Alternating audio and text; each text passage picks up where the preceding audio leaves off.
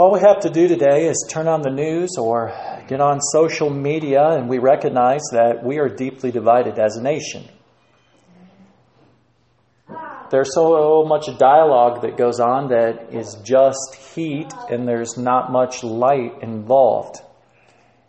You have people on one side, on the right, and many of them adamant Trump supporters, and they basically, sometimes some of them promote the idea that anybody that disagrees with them on any issue is an absolute idiot, is a fool, hates and despises America. On the other side, there are those who say if you support Trump, and I had someone tell me this on Facebook, if you're a Trump supporter, I hope you die a slow and painful death.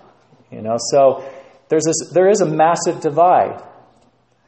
But whenever there's a massive divide like this, there are always worldviews at work. And one of the things we ought to always be doing as believers is asking ourselves the question, what are the underlying philosophies, what are the underlying worldviews, the underlying principles and teachings that are guiding people to believe what they believe and to act like they act? Now, oftentimes people do not even realize what it is that is really underneath it all. Many times there are elite philosophers and there are elite educators who are training people in how to respond to certain things and how to think certain things. And the people who are trained and taught this, like in our higher universities, they don't ultimately even know why they believe what they believe. They just believe it. So for us, we have hope that as we look to the Word of God, that it provides answers, that the Word of God gives us a worldview which gives clarity to all of life, that the gospel gives us hope in the midst of difficult and divisive times. And so we're starting a series today, which I've entitled Understanding the Times, analyzing the worldviews driving the political divide in the United States and how the gospel and the biblical worldview give clarity and hope. In this series, we're going to look at issues on both the far progressive left and we're going to look at issues regarding the alt-right. We're going to see problems in both. So we're going to do messages and we'll look at issues like intersectionality. What is intersectionality? What is identity politics? And what does the Bible have to say about these types of issues? What about LGBTQA+ rights? What does the Bible say about this? What about the pro-life issue? What does the Bible have to say about this? We're also going to look at issues, though, like blood and soil nativism. What is behind those ideas? We're going to look at issues regarding how to have civil disagreements and discourse. Because in the midst of all of this, with all the heat and the smoke and everything else, we need to be people of light and we need to be people of truth. We need to be able to go into conversations with anybody under the sun, confident in the truth that God has given us and willing and able to reason with people. So that we're not engaging in all of the ad hominem attacks and the ridiculous and foolish criticisms and parodies and everything else that's out there, but we are communicating the truth in love. As you look at all of these debates as well, they are beginning to enter the church broadly in the United States of America. And so we're going to make some application to what's going on in the church, not for the purpose of trying to further divide, but to understand what is going on, where do we need to take a stand, and how do we just wade through these waters. Some of you are aware there is a document published, the Statement on Social Justice and the Gospel, that was basically a response to a conference in Memphis last April called the MLK 50 Conference, in which the Southern Baptist Commission's Ethics and Religious Liberty Commission sponsored and the Gospel Coalition sponsored. And there were very prominent speakers there. some things came out of that were concerning to a group of men, and so they wrote this statement on social justice in the gospel, and that's being debated now in Christian circles. Some of you are aware of some of those debates. We're going to touch on certain things that tie in as we go along. But again, what I'm trying to do in all of this is we focus on these issues. I'm trying to, one, obviously, look to the Word of God and say, what saith the Scriptures? I'm trying to maintain biblical priorities. What things are of first importance and what things are secondary. And then I'm also just simply trying to understand where everybody's coming from, so I'm listening to things on both sides, and I'm hearing the one side say why the other side did what they did and wrote what they wrote, and the other side, saying we did this because of this and the other. And so it's really helpful to try and get a big picture perspective from outside looking in at what's going on. So we're going to try and bring some of those things in. Today's message, I'm going to start with that which is of first importance, and that is the gospel. So today's message is going to be distinguishing the definitional components of the gospel itself. What is the gospel itself according to the Bible? When the Bible uses the word gospel in the New Testament, what does that mean? What is that referring to? And then making sure that we distinguish the gospel proper, the gospel itself, as the Bible teaches, from even implications or applications of the gospel. Because the gospel itself is truth and reality, and it's outlined in the Word, and it's defined in the Word, but then living according to principles in the gospel, applying the gospel, many times that's more open to interpretation. That's more, well, how do I think this principle applies in my personal life? That's very different than the gospel is this, and this, you see. So today we're going to ask, what is the gospel? What does the Bible say the gospel is? And I'm going to explain why it's important to understand this and some of what's involved in this debate surrounding it. So first of all, what is the gospel by definition? Brother Terry read for us from Romans chapter 1 and verse 16. The Apostle Paul there, inspired by the Spirit, says, "For I am not ashamed of the gospel of Jesus Christ, for it is the power of God unto salvation." So the Bible uses this word gospel. The Greek word in its noun form is euangelion. It's from two Greek words. There's a preposition eu, and we use that preposition if we say something like euphoria. Euphoria is a good feeling.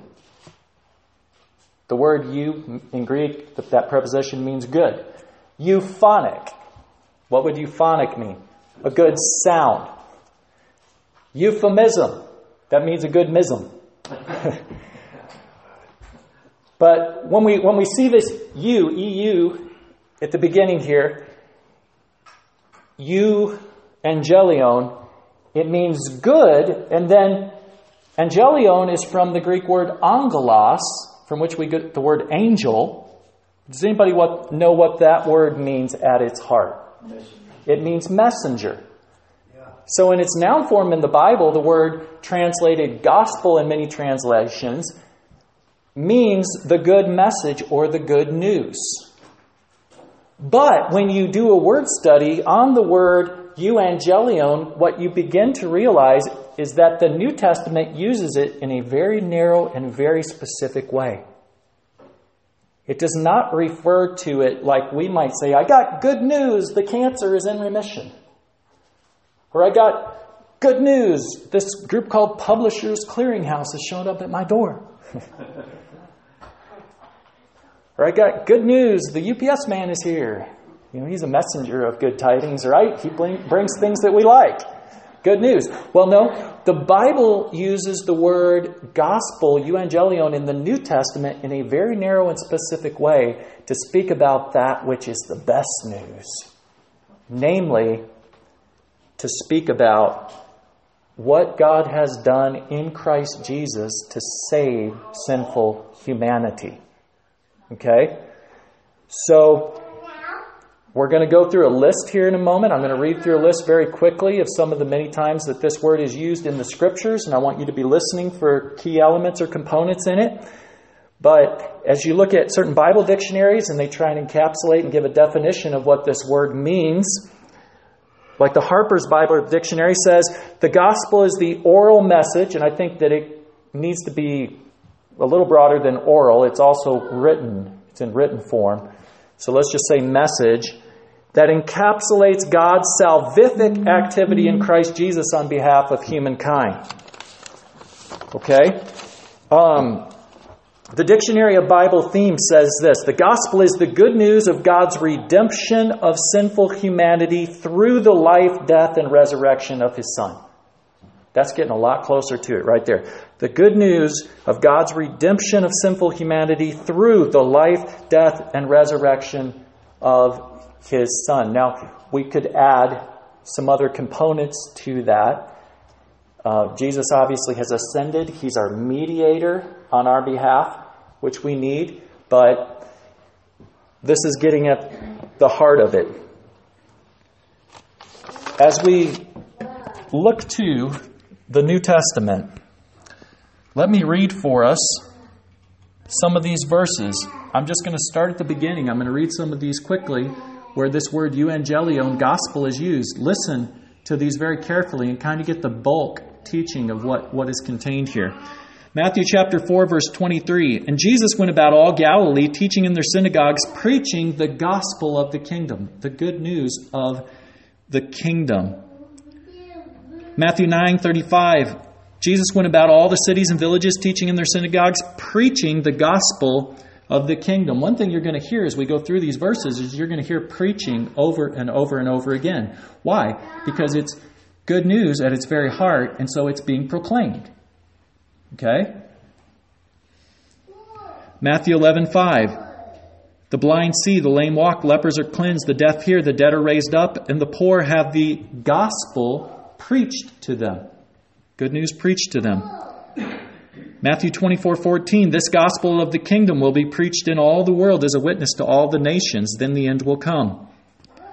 Matthew 26:13. Assuredly I say to you, wherever this gospel is preached in the whole world, what this woman has done will also be told as a memorial to her. Mark 1:1. The beginning of the gospel of Jesus Christ, the Son of God. Remember again, good news. What does that mean? The beginning of the good news of Jesus Christ, the Son of God. Mark 1:14. Now after John was put in prison, Jesus came to Galilee preaching the gospel of the kingdom of God. And he was saying, the time is fulfilled, the kingdom of God is at hand, repent and believe in the gospel.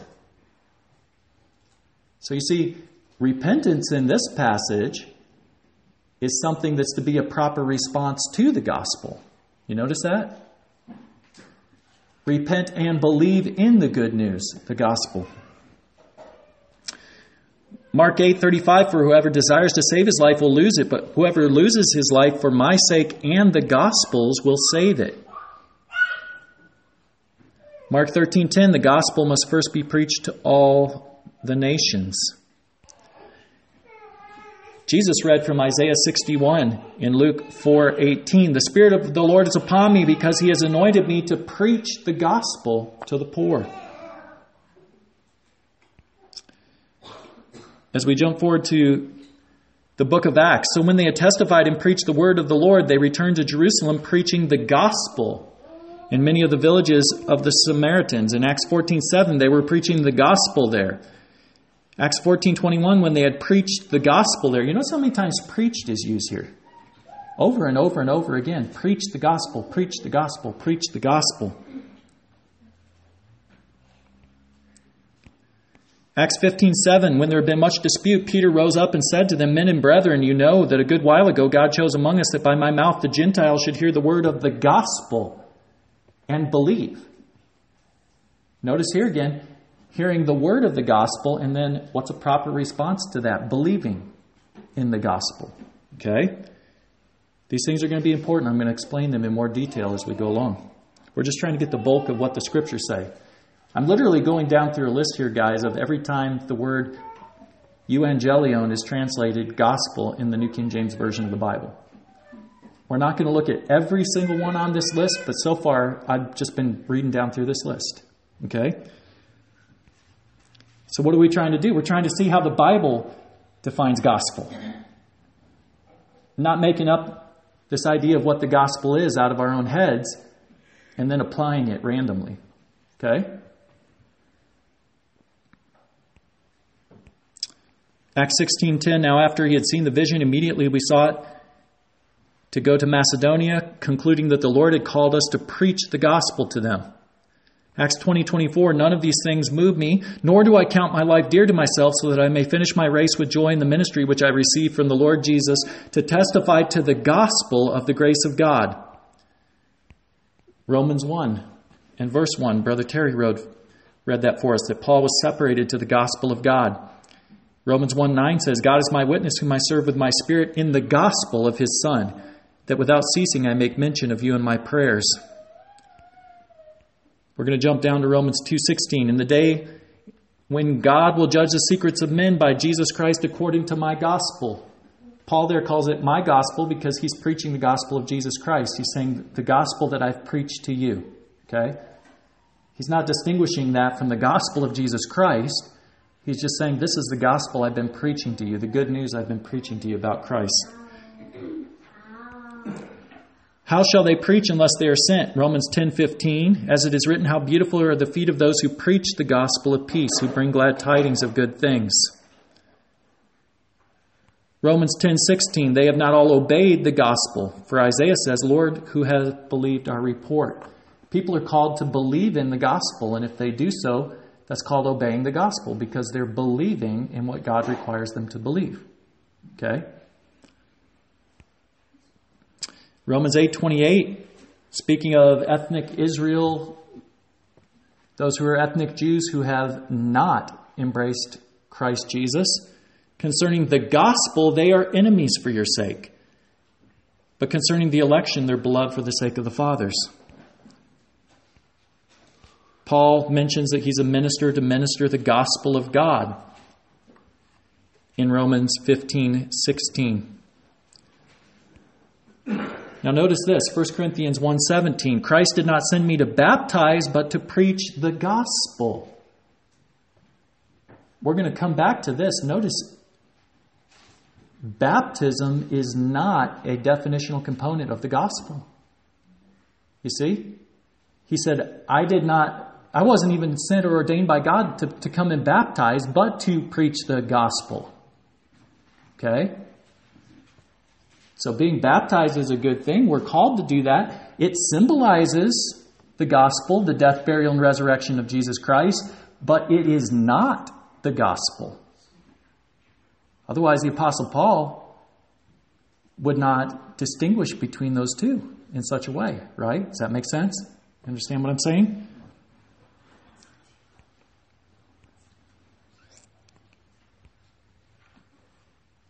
The gospel is what saves us. We saw that in Romans chapter 1 and verse 16. We're saved through the gospel. And 1 Corinthians 4:15 says, For though you might have 10,000 instructors in Christ, yet you do not have many fathers, for in Christ Jesus I have begotten you through the gospel.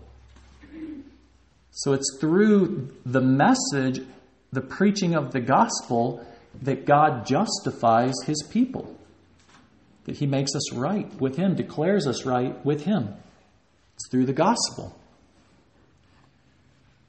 That's essential to understand, and I'm going to explain that in just a moment, why that's essential to understand. Okay?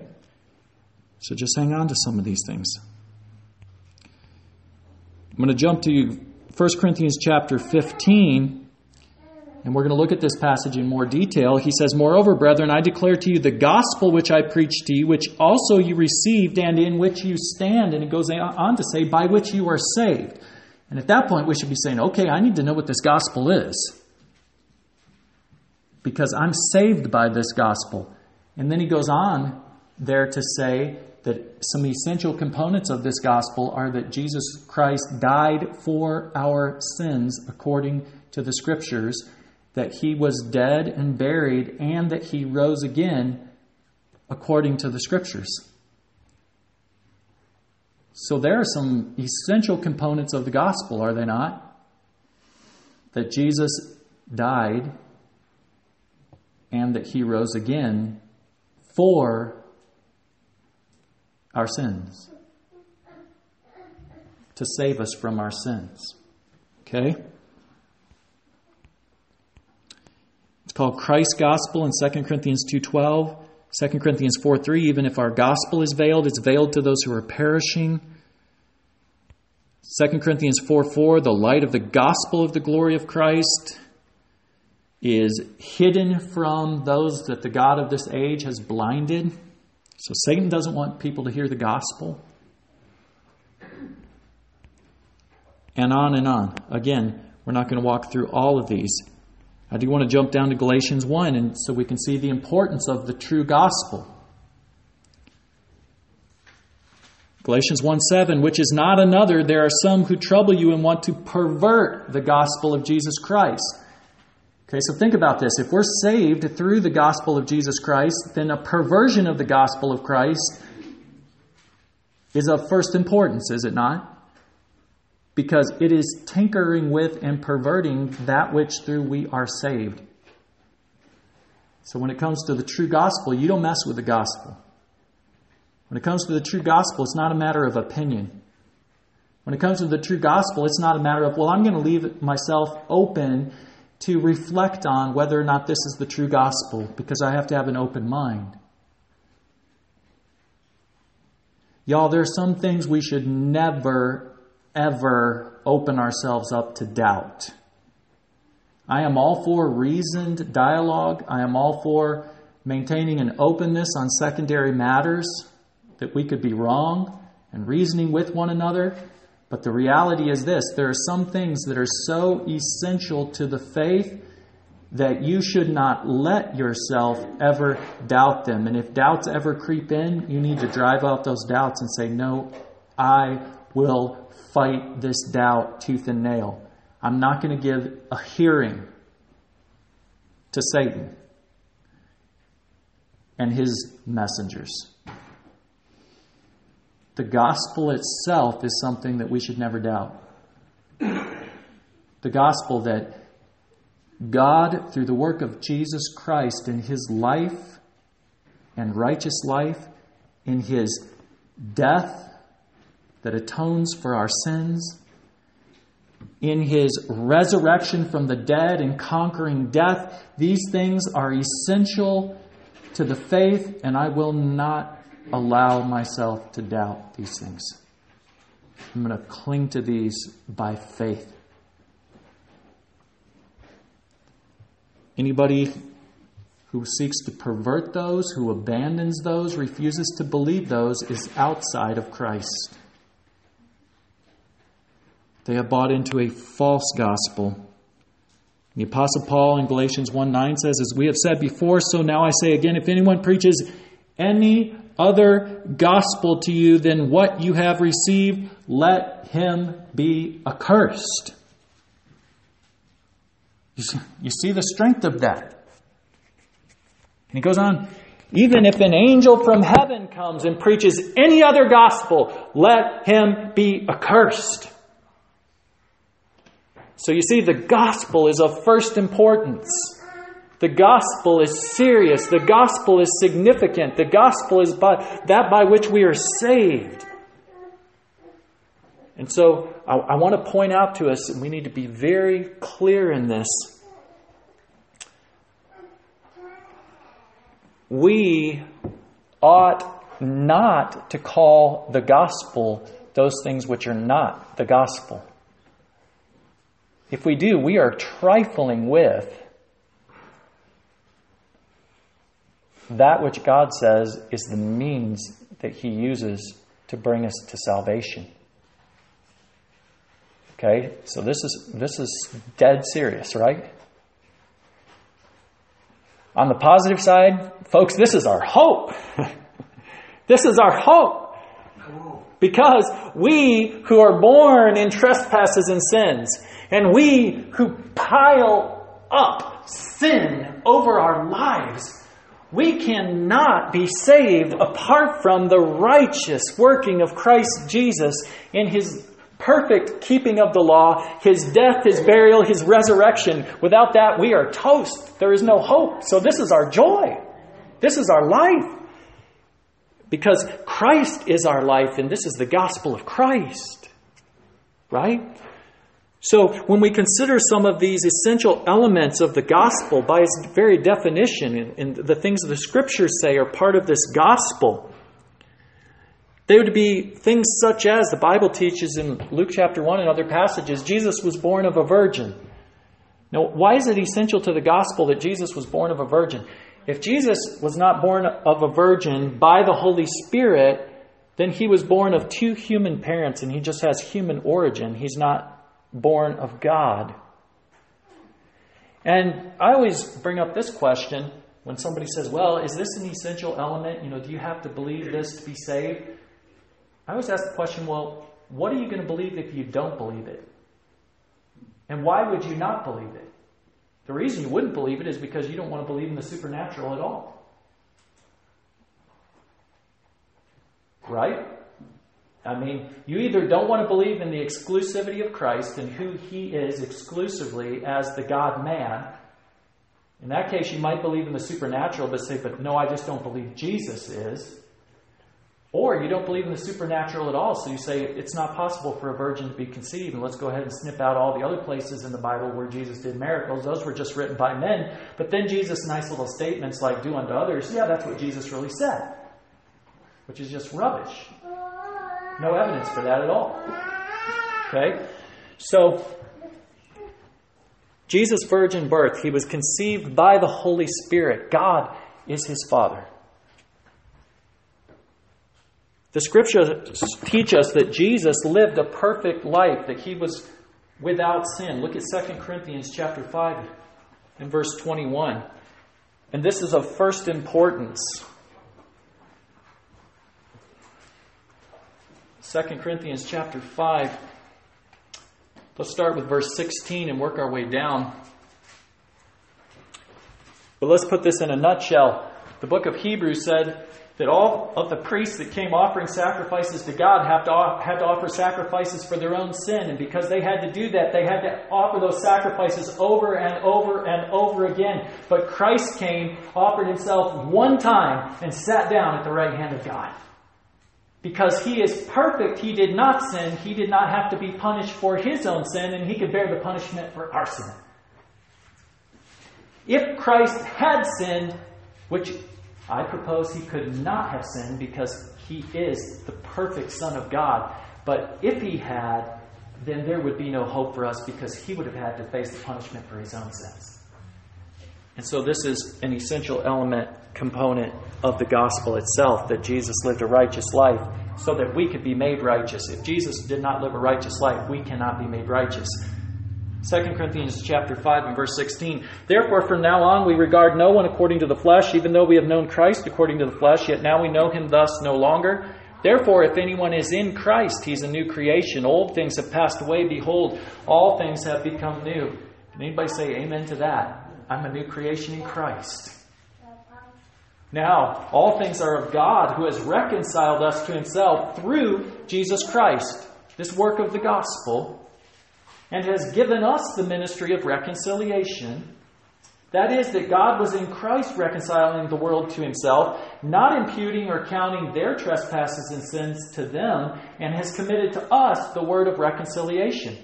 The gospel, the word of reconciliation. Now then, we are ambassadors for Christ, as though God were pleading through us. We implore you on Christ's behalf, be reconciled to God. Note verse 21. For He made Him, Jesus, who knew no sin, to be sin for us, that we might become the righteousness of God in Him. And there's that glorious exchange, that double imputation. Our sins were counted to Jesus, and His righteousness is counted as ours. This is an essential component of the gospel, that Jesus Christ lived a sinless life, fulfilling perfectly all of the law. Think about it in legal terms. I use this illustration in the jail all the time. You can figure out why. The Bible says the wages of sin is death. In the divine courtroom, the punishment for our sin is capital punishment. That capital punishment is both that we will die physically, but more significantly, it is death to God, separation from God and all of His blessing and favor. Spiritual death. Okay? So whenever we sin, we have a divine death sentence against us. Now think about this. How many times have you sinned in your life? The Bible said the wicked go astray from the womb, speaking lies. You start walking down all of the sins that you've ever committed in your life. How many times have you had a greedy thought? How many times have you spoken a lie or thought a lie? How many times have you coveted something that God has forbidden to you? How many times have you had an impure thought? How many times have you actually stolen something? How many times have you wanted to steal something?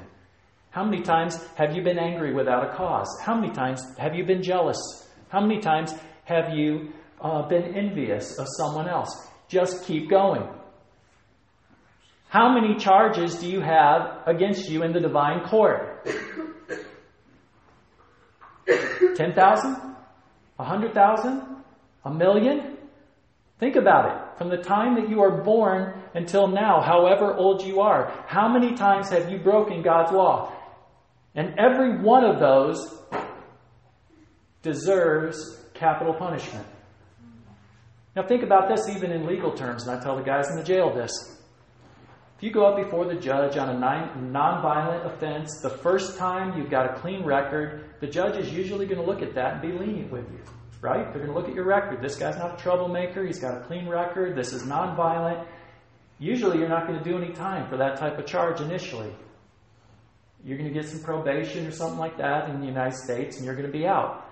But then if you go up before the judge again on another charge, let's say it's even another non-violent charge, like a drug charge, and then you go up before the judge again, and you go up before the judge again, and you go up before the judge again. What happens? Pretty soon they're looking at you and saying, this guy's not getting the picture. And the more charges that you get piled up, then the less lenient they're going to be with you when you come before them again. Well, God is the perfect and righteous and holy judge. He cannot let one sin eternally into the new heavens and the new earth. And yet we have tens, if not hundreds of thousands, if not 1,000,000 or millions of sins that we have piled up. Is the gospel not good news? Because here's what the gospel is. Instead of God looking at our rap sheet, all the sins that we've piled up, God looks at Jesus' rap sheet. And you know what? There's not a charge against him.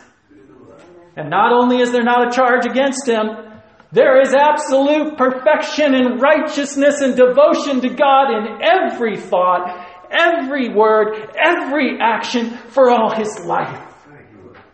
And so God does not impute our sins against us if we put faith in Jesus. That's true. And you see, this is essential then to the gospel, the good news. Because if God is going to look at our rap sheet in any way, shape, or form, think about this.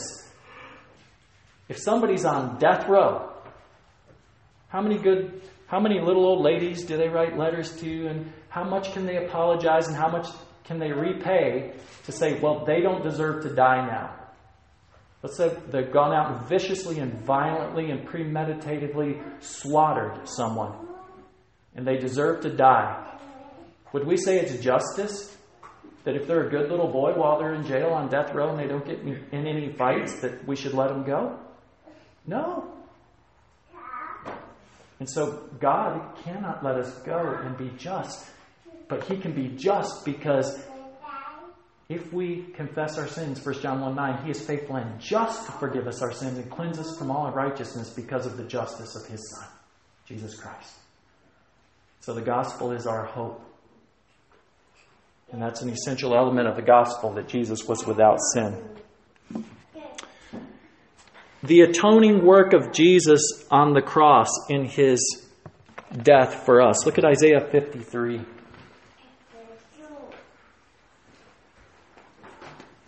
Look at Isaiah chapter 53. And my friends, as you consider this, and you think about any other false worldview out there, any other religion out there that promotes a way to God, here's what distinguishes the true gospel from these false religions. At their heart, the false religions have us working our way to God and earning our salvation through our own works.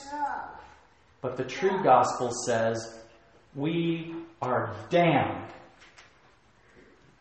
unless the righteousness of Jesus in His life and His death and His conquering over death and His resurrection is ours. Okay, so take some hope here. You don't have to know all the intricacies of all of the false religions out there to be able to talk to people about the gospel. You just need to know what the gospel is. And as you talk to people and you ask them questions like, well, how do you get right with God? What you're going to hear is that they believe you get right with God through your own righteousness. And if you know the gospel, then you can give them the gospel. That no, it's not through our righteousness, it's through the righteousness of Jesus. Okay? Jesus' atoning work for us in His death on the cross. Isaiah chapter 53.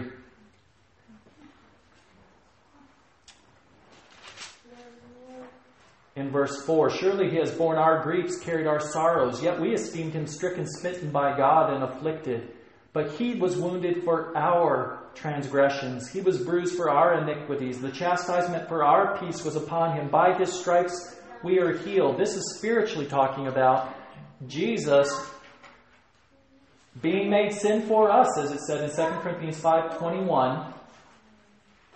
And so He bore the punishment that we deserved in His death on the cross. All we like sheep have gone astray. We have turned everyone to his own way, and the Lord has laid on Him the iniquity of us all. Notice that? The Lord laid on Him the iniquity of us all. He was oppressed, He was afflicted, yet He opened not His mouth. He was led as a lamb to the slaughter, as a sheep before its shearers is silent. So He opened not His mouth. He was taken from prison and from judgment. Who will declare His generation? We go down in verse 10, it says, yet it pleased the Lord to bruise Him. He has put Him to grief. What's that all about? God wanted Jesus to go to the cross.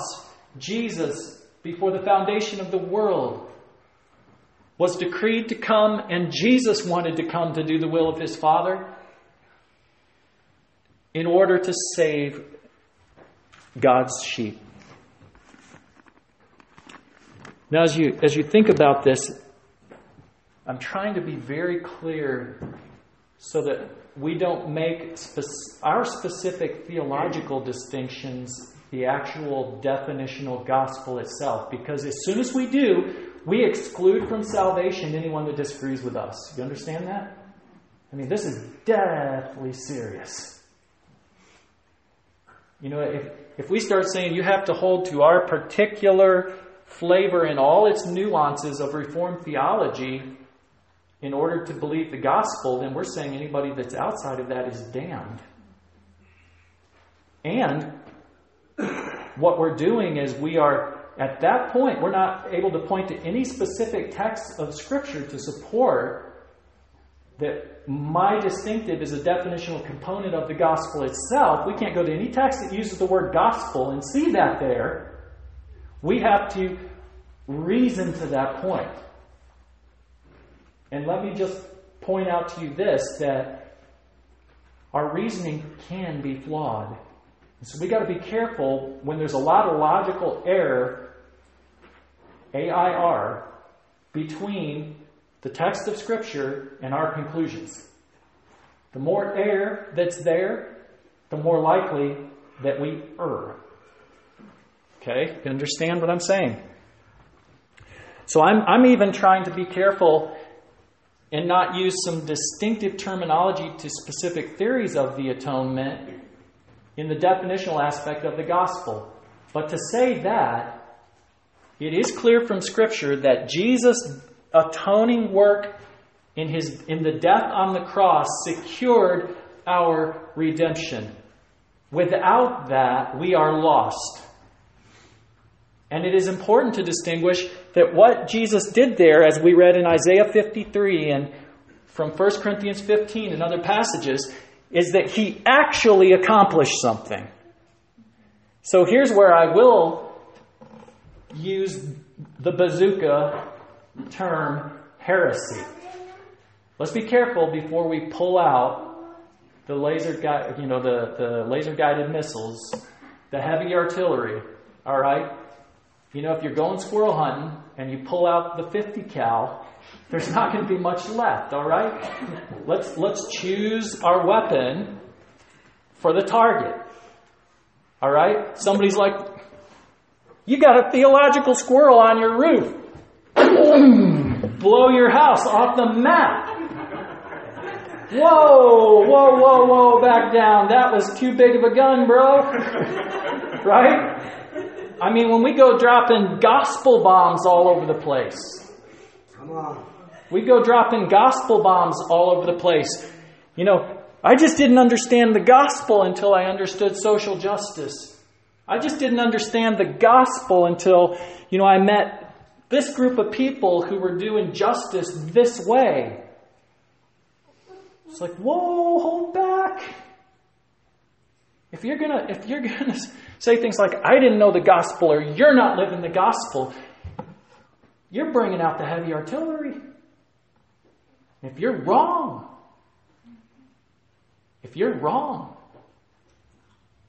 the implications are massive. People are going to get hurt at multiple levels. The end potential is that you redefine the very gospel itself, and people aren't getting the true gospel, and people are going to hell. See how serious this is. Okay? So there's reason to be concerned, and there's reason to think carefully about this. There have been theories like the example theory of the atonement. Well, what did Jesus do on the cross? He just gave us an example of godly living and righteousness and even being willing to die for the Lord. Well, if all Jesus did was give us an example and He was not made sin for us, and He did not bear our iniquities, then the capital sentence in the divine court is still hanging over our head. And the wages that we have earned for our sin will be paid in the final day. Right? Okay? But when we get into the finer nuances of even theories of the atonement that I would agree with, penal substitutionary atonement, we start nuancing that out very, very finely. Well, I'm going to be just a little bit open. What I am going to say is the gospel of Jesus Christ must teach that Jesus had to actually die and bear the punishment for sins for us in order for us to be saved. And if that did not happen, then we are all lost. I think the Scriptures are clear about that. All right? The resurrection of Jesus from the dead. Look at 1 Corinthians chapter 15. And after we look at this, I'm going to make some points of application to some specific situations. 1 Corinthians chapter 15.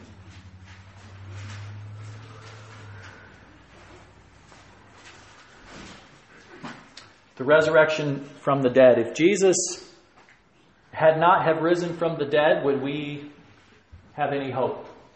Absolutely not. The Scriptures are clear. This is a definitional component of the gospel. It is essential to the gospel of Jesus Christ, this good news. Let's start with verse 1. Moreover, brethren, I declare to you the gospel which I preached to you, which you also received, and in which you stand, by which also you are saved, if you hold fast that word which I preached to you, unless you believe in vain. For I delivered to you first of all that which I also received, that Christ died for our sins according to the Scriptures. Essential to the gospel itself. We are sinners. If we are not sinners, then Jesus didn't need to die for us. We don't need to be saved. It's essential to the gospel. He died for our sins, according to the Scriptures. And that He was buried, and He rose again the third day, according to the Scriptures. Notice this. The Apostle Paul says we're saved by this, and that we have to keep believing this. This is something not that we say, oh, I believed that once, but now I don't anymore. It's something that we wake up every morning and say, I believe it today. It's what we're called to. Verse 12, now if Christ has preached that He has been raised from the dead, how do some among you say there is no resurrection of the dead? If there is no resurrection of the dead, then Christ is not risen. If Christ is not risen, our preaching is empty, your faith is empty. Yes, we're found false witnesses of God because we have testified of God that He raised up Christ, whom He did not raise up. If in fact the dead do not rise. For if the dead do not rise, Christ is not risen. If Christ is not risen, your faith is futile. Notice this, you are still in your sins.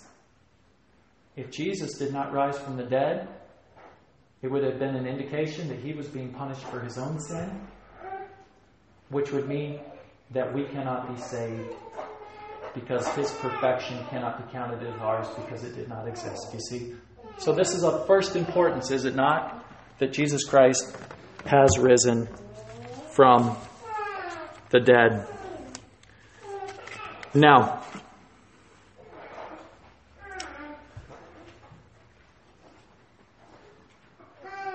let's get specific with a few issues. We need to very carefully distinguish between the gospel itself, as we've been looking at, what does the Bible say the gospel is, and even distinguish between that and how the gospel applies to us in our lives, and how we can live consistently with the principles that the gospel teaches us. Okay? Does that make sense? The Bible does tell us that the gospel and what God has done for us in saving us through the work of Jesus Christ gives us great motivation to godliness. Look over at Ephesians chapter 4, verse 32. And so when we hear preachers talk about, the gospel applies to all of life, there's some truth in that. I think I've even said that myself. But what do we mean by that if we're saying it rightly? For one thing, we're saying the fact that God has set His affection on us even while we were yet sinners and sent His Son Jesus Christ, who lived a perfect life and died that atoning death and rose from the dead, triumphing over death so that we can be saved. That reality gives us a reason to love hateful people. Gives us a reason to forgive people. Gives us a reason to do good to those who are spitting and screaming in our faces, rather than turn around and spit at them and bite them on the ear. Okay? The gospel gives us motivation. Notice this in, let's look at verse 31 of Ephesians 4. Let all bitterness, wrath, anger, clamor, evil speaking be put away from you with all malice. Does God just stop there? Nike swoosh, God, just do it. You don't need to just put these things off. Well, what's my motivation? Do I have any reason to think I ought to do this? No, just shut up and do it. Is that how God addresses us? No, He tells us what to do. Be kind to one another, tender-hearted, forgiving one another, even as God in Christ forgave you. You see, when we know what we've been forgiving, we will be forgiving people, right? So the gospel that we've been forgiven in Christ gives us daily motivation to live for the glory of God. Right? But if we forgive somebody that has forgiven us, have we just done the gospel? No. Not in the definitional sense of the gospel, because only Jesus could do the gospel in that sense. Okay? Now, are we living according to the principles of the gospel in the sense of what this text says? We're forgiving others because we recognize we've been forgiven. Yes. But is our forgiving other people the gospel? No, it's not. No, it's not. Okay? So we need to distinguish between the implications of the gospel and the motivation the gospel gives us and the gospel itself. Okay? And some people, I fear, in their terminology, are blurring those lines. They're blurring those lines. It happened very prominently in what is called the social gospel movement. I'm going to get to that in my second point. It better applies to my second point. I do want to read an article here, a portion, just a excerpt from an article by someone. I'll give you this person's name afterward if you're interested. I'm not quite so interested in just naming names and all of this study, and all that, but let's look at the principles and let's look at what's being said and what's going on. I'll just say this he's someone I had heard of before I read this, fairly prominent person in evangelical circles, somebody who's written some good books, somebody I've learned from. And here's what he says in this article written May 15th, 2018. He says, "For all of my passion for the gospel of Jesus Christ, which has been accurate and faithful to the best of my ability, the gospel that I have held so dear has been in reality a truncated and incomplete gospel." Now stop there for just a second. You see why it's so important what I've just done in outlining to us from the Scriptures what the gospel actually is. Okay, so this guy is going into the gospel that I've held to over all these years is truncated and incomplete. Truncated, it's cut short. It's not the full thing. It's incomplete. So, if he's using the word in any way, shape, or form like the New Testament uses the word, then we should expect him to go on and say what? I didn't believe in the resurrection of Jesus. I didn't believe that Jesus' atonement actually accomplished our salvation. I didn't believe that Jesus was actually righteous in his life. You see what I'm saying? Because he's using the big gun here, the word gospel. You know what he goes on to say? He says, "I'm writing today on the day following the 50th anniversary of the assassination of Martin Luther King Jr. because I have a humbling confession to make." And then he goes on and he says,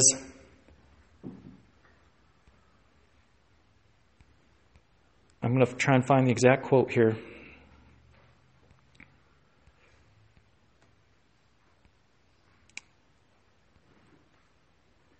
"I am now convinced that I cannot be a voice for one, the mercy of God, without being a voice for the justice of God. Sadly, I have preached grace and been silent in the face of injustice. The cross forbids me to close my eyes to any form of injustice, whether personal, corporate, governmental, ecclesiastical, or systemic." He says, "There should be no community that is more present, active, and a vocal advocate for justice than the community that preaches the gospel of the cross of Jesus Christ. But how can we advocate for those with whom we have no functional relationship?" So here's what he's done. In his statement of saying, I held to a truncated, incomplete gospel, he's saying now he is woke. You know that? Have you heard that term? Got people getting woke all over out there. I'm not going to comment on the grammar. But getting woke means, in essence, that, and the majority of the time it's applied this way, as a white person, you come to realize your privilege, and you realize that those who are minorities or persons of color have disadvantages that you do not have since you're white. And so you come to a place of understanding that in the systems that we have established in society and in government, those systems are geared against these folks, and that you have now awakened to that reality and the reality of your white privilege, and you are now going to live as an ally, and you are going to promote social justice. Okay? I'm going to do a whole lesson on social justice. But what's the problem with the way he's communicating this? When he says that he is repenting of holding to a truncated gospel, and then he goes on to say, because I didn't really believe that black people are systematically oppressed by the police in ways that whites aren't. Because I did not really believe that our whole system of governmental housing is geared against the blacks. Because of these things, he says, I didn't really understand how to live out the gospel. But when he says he held to a truncated gospel, he's using the gospel in more definitional terms there. But then what he really means as you read through it is, I don't think I was living out the principles of the gospel in the way that I should. But here's the reality. Was he using the word gospel in any way that the Bible uses it? As I've already demonstrated, the Bible uses the word gospel to define what God has done for us to save us through the life and work of Jesus Christ. Okay? So it confuses the issue. What happened early on in the social gospel movement during the industrial era, mid to late 1800s, after the Civil War, into the early 1900s, is that based primarily off of the writings of Walter Rauschenbusch, you had a group of people within Christendom who began to strongly promote what they called justice toward impoverished people living in the slums, issues like child labor laws. Okay? And as we go along, I mean, there are things, I'm not saying that those types of things shouldn't be addressed. Okay? There are true injustices that need to be addressed. But what began to happen in the social gospel movement is that the term gospel begins to be used to say you're supposed to be doing the gospel and taking care of all these injustices in the world. And the word gospel was not being used in any way, shape, or form the way the New Testament uses the word gospel. And then the true gospel began to be replaced by a false gospel. And so rather than going into the slums and saying, you, sir, even though you are impoverished and living in a cardboard shack, you are a rebel against God.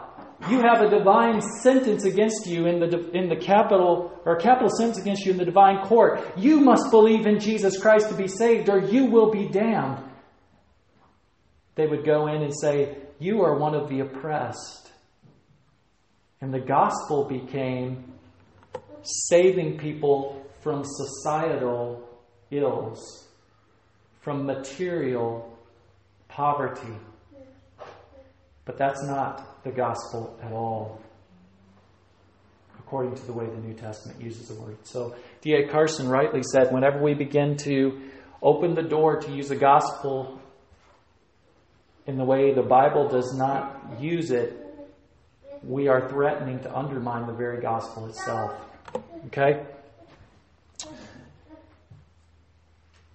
Another point. We must not conflate law and gospel.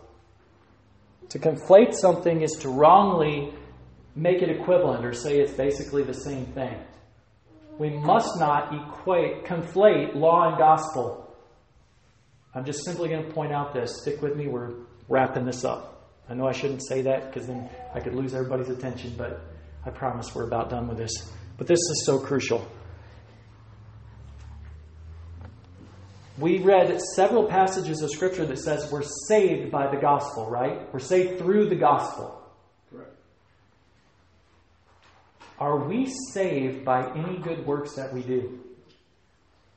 Ephesians 2:8-9, for by grace you saved through faith, that not of yourselves, it's a gift of God, not of works, lest any man should boast. Yeah. So here's the thing.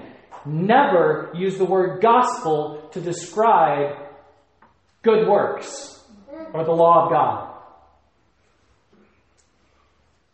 Because if you begin to believe in any way, shape, or form that these good works are the gospel, then you are now blurring the lines between that which saves us, which is not our works, and that which we can even rightly do because we have been saved. You see how essential this is? Do not conflate law and gospel. This is one of the most fundamental biblical distinctions. The gospel is not the law. The gospel is not the commands of Christ. If you take soup to your neighbor, you are not giving them the gospel. You're giving them soup. Right? How many times did we see over and over again, preach the gospel, preach the gospel, preach the gospel? Francis of Assisi never said it. There's no historical evidence he said it, but it's attributed to him. Preach the gospel always, and if necessary, use words. If he did say that, that is ridiculous and directly contrary to the Word of God. Here's the reality. Does God call us to live out love? Does God call us to give to our neighbors? Does God call us to show that we've been transformed? And out of love for Him, let our light so shine before men that they see our good works and glorify our Father in heaven. Yes. But if you go and do a good deed for your neighbor, have you given them the gospel? No. If you have not communicated the gospel in some written or verbal form, you have not given the gospel. The gospel is in words. No words, no gospel. See what I'm saying? See how important this is? I had an exact scenario or situation where somebody conflated law and gospel. I confronted someone and I said, through this entire conference, the gospel was not proclaimed. Because during a specific conference, the law was proclaimed over and over again, but never was the death, burial, resurrection of Jesus for this about salvation of our souls proclaimed. And then you know what I was told by a particular person? You need to repent of saying that the gospel was never preached at our conference because it was preached. They conflated law and gospel. In their minds, the law is the good news. But you know what? The law is the bad news. And then the commandments of Christ that's not so much bad news for us. That's how we live out of love for God to show that we really love God. I began to look up some other messages that were preached by preachers in this conference. Running down through sermon audio. Oh, here's one that I'm really looking for. Do they ever preach the true gospel? Here's one where it would have to be there. Do the work of an evangelist. Evangelist, evangelion. It's just another form of that, the verbal form, to do the work of an evangelist, to be the one who preaches the gospel. The message spent the first few minutes talking about how everybody in the evangelical church had a truncated gospel because they just wanted to get people justified and they never give them the law. And then it spent the rest of the message talking about Jonah and about going in and proclaiming the law to the Ninevites. And then it spent the rest of the message saying that the gospel is to go into nations and say, all of the political systems need to be conformed to a theonomic ethic. So Christians should be building hospitals and you should be taking over the systems of law and imposing the law of God. And that is doing the work of an evangelist. No, it's not. Not by any definition of the gospel or evangelist that you're going to find in the Bible whatsoever. It is blurring law and gospel. It is making something that it is not. That is dangerous. We're saved by the gospel, not the law. Nothing that we do as a good work is the gospel. Good works are ambiguous.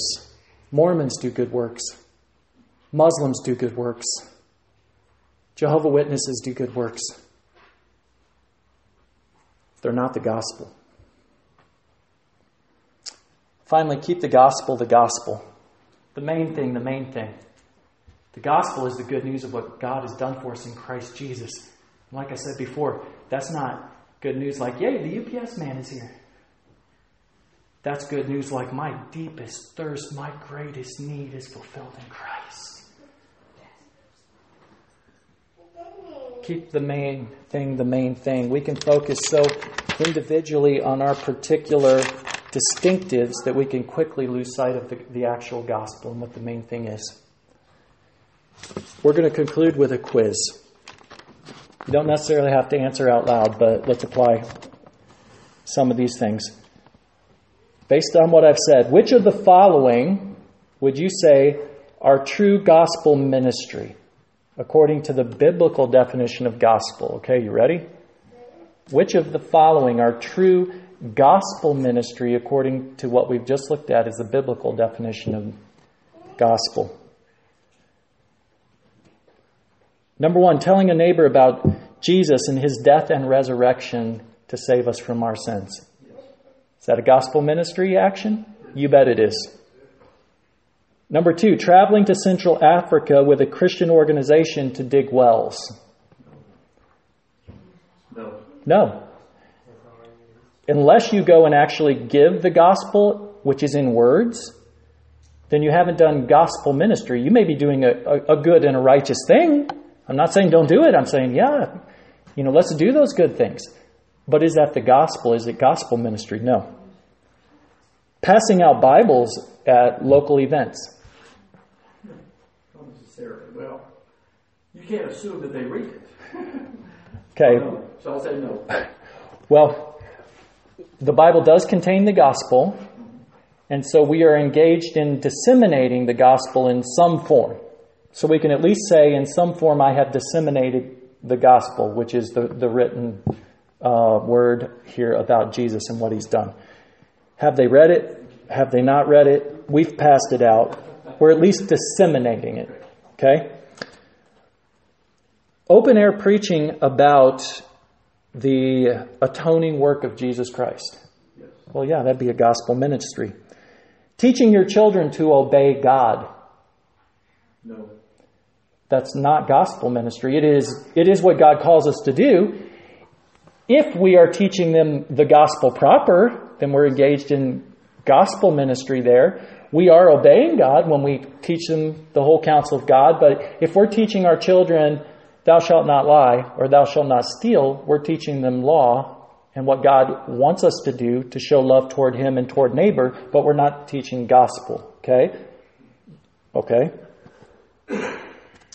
Debating on Facebook whether the abolitionist or the progressive view in regards to pro-life is the best approach. Okay, that's not necessarily a gospel issue. Posting verses on Facebook, verses that refer to Jesus' righteous fulfillment of the law and his death and resurrection. So you can use Facebook for the gospel too. And again, I'm not trying to undermine other good things. You understand? We're just trying to make clear.